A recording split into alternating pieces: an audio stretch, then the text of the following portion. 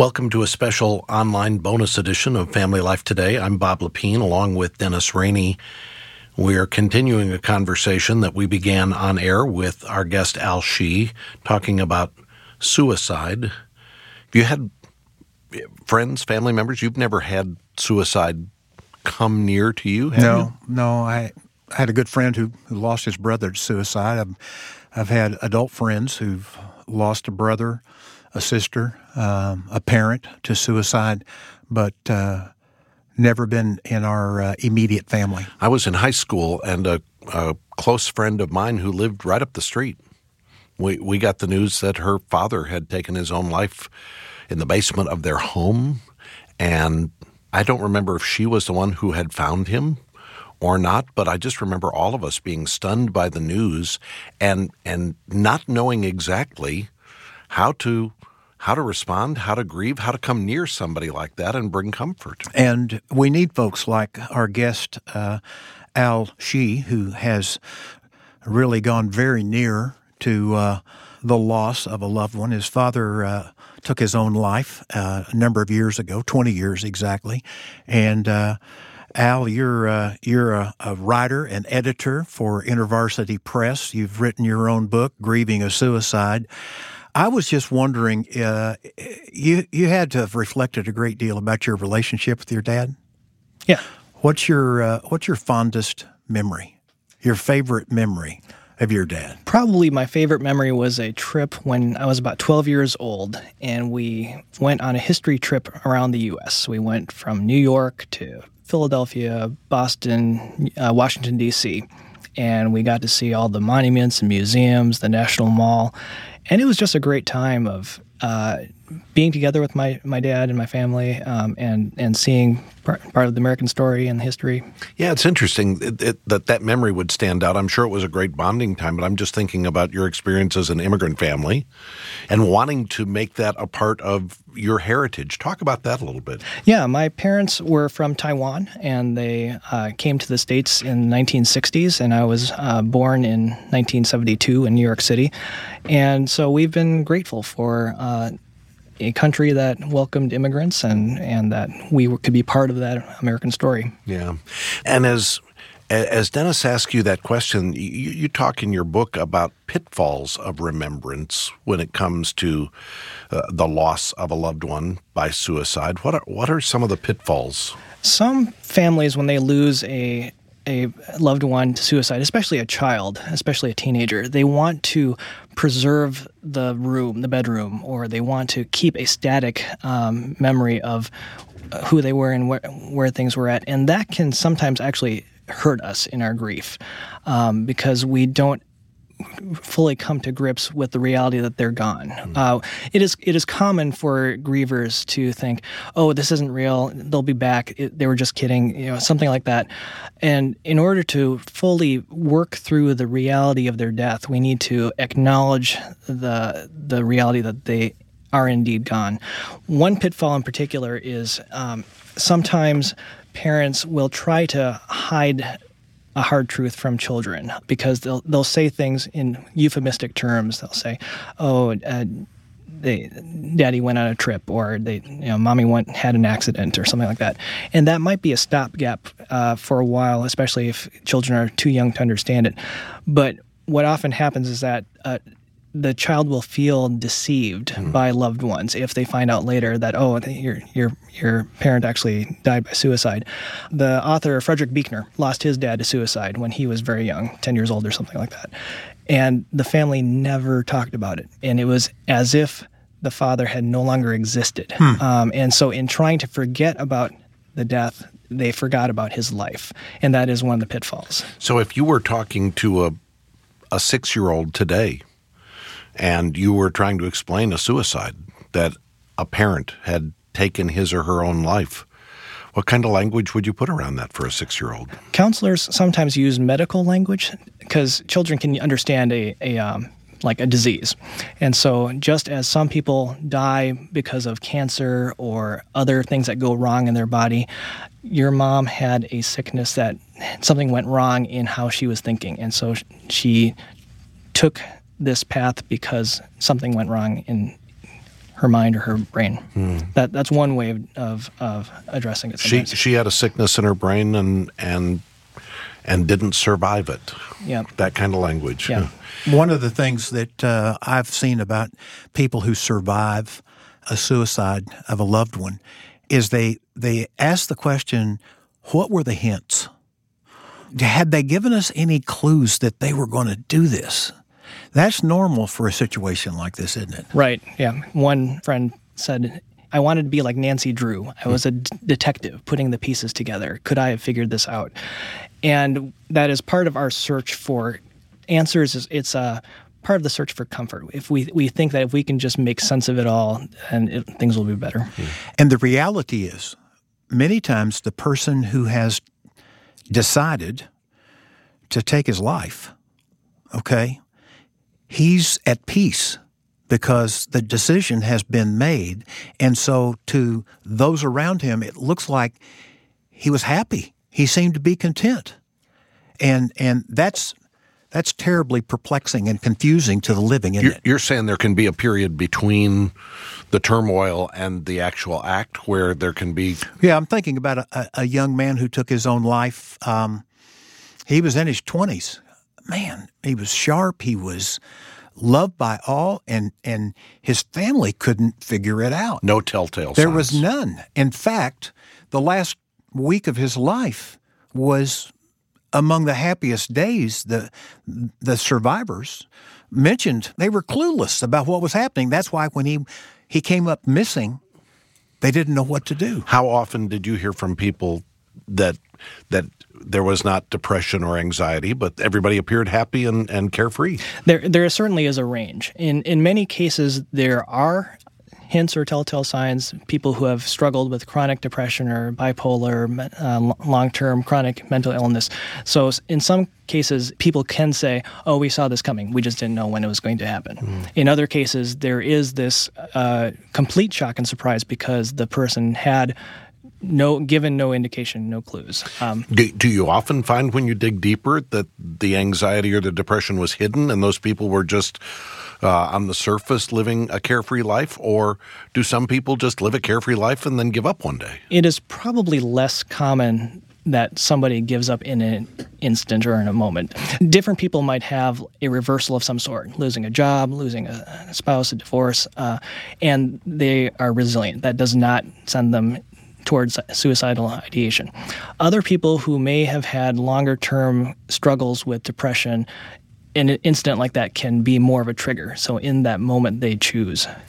Yeah, and there have to be listeners who have teenagers right now, perhaps a grandparent, mom, a dad, and they're thinking about a teenager today, which is a pretty confusing time, can be a discouraging time, a lot of self-doubt for teenagers. You have 2 teenagers. Have you ever wondered if your sons ever contemplated suicide?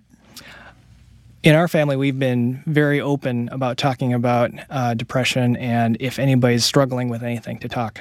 And that if we are not the right people as parents to talk to, that there are other people to talk to, youth pastors, teachers, counselors. Often for children and teenagers, there is a bit of an egocentrism where it's all about me. All I can see is my own life, and I can't see a wider picture. So to help broaden the vantage point to say, lots of people are struggling. You are not alone in this. Here are support groups. Here are communities. Here are counselors that can help you walk through this, whatever your struggle might be. What would you say to the parent who says, I'm afraid to introduce the subject because I may be inflaming an idea? Most of the time, you are not introducing an idea that they have not already thought about. On the contrary, you are giving them permission to talk about something that you don't want them to hide to themselves. So I would say it's fine. Don't worry about introducing the topic of suicide. Al, in your extended family, there was a history of mental illness. Does that cause you to wonder about yourself or about your boys, whether something is going to emerge later in life? Well, just like all of us have family histories of whether it's cancer or alcoholism or something. There are areas that we need to be aware of in our histories, to be careful of. And yes, it is something that a few years ago I saw a theater show, a musical about mental illness, and one of the scenes that jumped out at me was one where the teenage daughter, starts freaking out because she worries that she's going to end up like her mom who has mental illness, and she starts crying and yelling that this could happen to me. And I resonated with that teen daughter because I thought, oh, that's articulating something that I have not said out loud. Because I lost my dad this way, could this happen to me? Could I abandon my family this way? And so it has, for me, increased my resolve to say, let this never happen to me, our family. I do not want to do to my family what my dad inadvertently did to ours. So are there things you're doing to try to make sure your mental health is stable and healthy? Did you see a counselor after all this was over? I did go to support groups, so suicide survivor support groups, where I could find communities of other people who had gone through the same kind of loss. I personally have not gone to counseling, although I very much encourage people. Counseling is one of the ways that God provides for us within the body of Christ, to see counselors and therapists and others who are trained to help us navigate all of the challenges of life. There's a custom part of your culture to have a portrait of a loved one hung, I guess, in the family once that loved one is gone. Is that right? Right. In Chinese culture, we do have pictures of loved ones who have passed. And so in some ways, it is a way of reminding us that they're part of our history. They're in some ways still present with us in who we are. They have made us who we are, and to live our lives in honor of them and in remembrance of them. And so, yes, I do have a photo of my dad, an enlargement. Did you wrestle with whether to have that hung in your home after your dad died? No, I was glad to have the physical reminder, to have pictures. I like the practice of remembrance. It's a very biblical thing, I think, that we need to remember who we are, the family that we come from, and to honor that history and heritage. I know when a suicide occurs, there have been some people who have wondered about the eternal destiny of the person who has taken his or her own life. In some traditions, it's been taught that suicide is an unforgivable sin. Did you have to dig in and study the scriptures a little more carefully after your dad took his life? Yes, I did grapple with that question because it is a tradition in certain church traditions. And really that idea that suicide is the unforgivable sin, or that suicides automatically go to hell, it's not from Scripture. It comes more from medieval theology, and specifically Augustine. There is an overemphasis, I think, on what was considered the mortal sin. They were taking sin seriously and wanted to not minimize its seriousness. But they ended up having some sort of a transactional view of theology, saying that of sin and repentance, saying that if you committed a sin, you had to repent of it, otherwise you would not be forgiven of it. And that is far more mechanical a view of sin and forgiveness than we see in Scripture. Scripture never says that suicide is an eternal sin that separates us from God. There are 7 suicides in the Bible, from King Saul to Judas, and all of them are portrayed negatively in the narratives. They are not at all how God intends our lives to go. In every case, something has gone wrong in the person's life and story. But in none of those cases is suicide named as a reason that any of them would be eternally separated from God. In fact, Samson, who died at his own hand, is actually remembered in Hebrews chapter 11 in the Hall of the Faithful. Yeah. And so I have been helped by thinking of suicide in the literary category of tragedy. In a tragedy, in a classical Greek or Shakespearean tragedy, the hero, the tragic protagonist, is undone by their own fatal flaw. Something has gone wrong in their story, and circumstances overwhelm them, and they die, or however the tragedy ends. And when I read my dad's life through that lens of tragedy, it helps me make sense of, here's a story, how has the story gone wrong? I realized that my dad did not kill himself to hurt me or others. All that he was thinking about was ending his own pain. He was in a place of pain, and he did not see any other way out of it. I think he thought that his medical bills were bankrupting us. That wasn't the case. He had insurance and everything, but he thought he was becoming a burden to the family, and so he thought that this was part of his way out. And so to understand that part of the story helps me at least understand and empathize with his actions. It doesn't excuse his actions, but it helps me understand the twist in his tail. When you were growing up, you didn't see a lot of evidence of your dad trusting Christ. He didn't evidence faith, but there was a point before his stroke where he made a profession of faith, right? Right. My dad was a scientist, an atheist for most of his life, but in his later years, he was growing in his spiritual openness. And as my mom interacted with him, my mom was a faithful believer all her life. And so my mom, through her witness to him of a life of hope and faith, showed him a different way. And so at some point in those later years, he did come to a point of recognizing his need for Christ, his need for God. There's hope for atheistic scientists. Yep. Yes, there is. That's good news, yeah. I want to go back to the teenagers for a second, because I know that when there is a suicide of a teen at a high school, junior high, that reverberates through the entire student body. Do you have any coaching for parents who are near a situation or have been near a situation where a teen has taken his or her life, and something you ought to do with your own children as you have normalized it in conversations with your sons?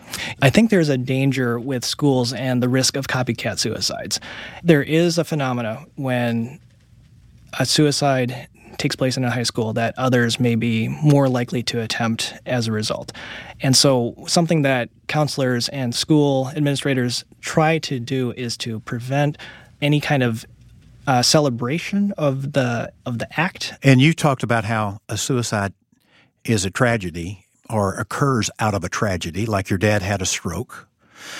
You had a tragedy when you were a sophomore in high school. Some might minimize it, but you fell in love with a young lady, head over heels, right? Yeah, during my sophomore year of high school, I did experience a unrequited relationship that spun me in a bit of a depression.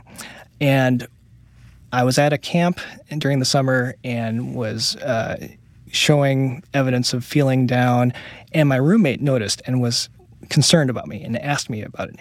And I later found out that the camp counselors actually put me on suicide watch. Wow. And I am grateful that my roommate and the counselors were looking out for me and keeping an eye on me. And so we do need community around us to be part of our lives and to watch out for each other. And if you today saw a coworker or a colleague, a friend, a family member, and you were concerned about depression with them, would you take them out to lunch and say, "Are you okay?" Oh, yeah. Yeah. Coffee, lunch, that's a great way to just sort of maintain relationship and see how they're doing. Would you ask? Would you say, have you ever thought about suicide? You can. Yes, I have. I've done that in conversations at times. And anybody ever said, "Yeah, I have"? No, not to me. If they did, what would be your next step? Do you have people that you can talk to? A counselor, a therapist, a pastor? And if not, I'll help you. Right, Yeah. right. You want to make sure that this is not just idle conversation. Somebody says, "I've had those thoughts." Right. You need to intervene, take that seriously, and help them out. Right. Schools have counseling departments and resources available to help with that. I would also point people to Kay Warren's website at Saddleback, hopeformentalhealth.org, hope for number 4 mental health, and she has resources there. Yeah, we've got a link on our website at familylifetoday.com if people want to get that information. So we'll share that with folks. A number of years ago, I was leading a Bible study with a number of wounded warriors. I don't know, there was maybe 8 or 9. And I got a chance to ask these guys my favorite question. Listeners know this who listen regularly. I like to ask men and women, what's the most courageous thing you've ever done? And I was not prepared for the answers these men gave. They went around the circle of the table, and some of them were on the battlefield where they did things that were heroic. But most of them were in their private lives, the things they did that you wouldn't think a wounded warrior would say. Well, one of them said, the most heroic thing I've ever done was not pull the trigger. And he said, I was on guard duty, and I was depressed, discouraged. There was no one there. And I took the gun out of my holster, put it in my mouth, and as he was telling this story, he was perspiring. He was reliving the moment. And he said the most courageous thing was, I didn't do it, and that I've continued to press into life. And you know, I've never been close to someone who's been that discouraged, that despondent, but it's real. What would you say to that person right now who's listening to us, and maybe they haven't decided not to pull the trigger? First, I'd mention that veterans in particular are at higher risk because of PTSD, because of the things that they've seen and done. A lot of veterans struggle with suicide and suicide risk, and there are resources available to them. Veterans Administration, VA have counseling and resources specifically for veterans. For those who struggle with the possibility of suicide, I think it's an interesting compare and contrast to look at the life of Judas and the life of Peter. Both of them failed Jesus. Both of them betrayed or denied Jesus. Judas chose to end his life. Peter didn't, and he was restored. And that is the choice that all of us have. Deuteronomy says, choose this day, choose life. And we all have the choice between Judas and Peter. And the story of Scripture, the story of the church is that when we follow the path of life, when we follow Peter's example and not Judas, that's when continuous life is worth living for. And Al, I just want to thank you for writing this book, Grieving a Suicide. I think it's not only going to help those who have lost a loved one, but it may prevent someone. In fact, I'm sure it has been used to prevent many from taking their lives. Thanks for being obedient and sharing your story and your journey with our listeners, and hope you'll come back again someday. Thanks. Thanks for having me.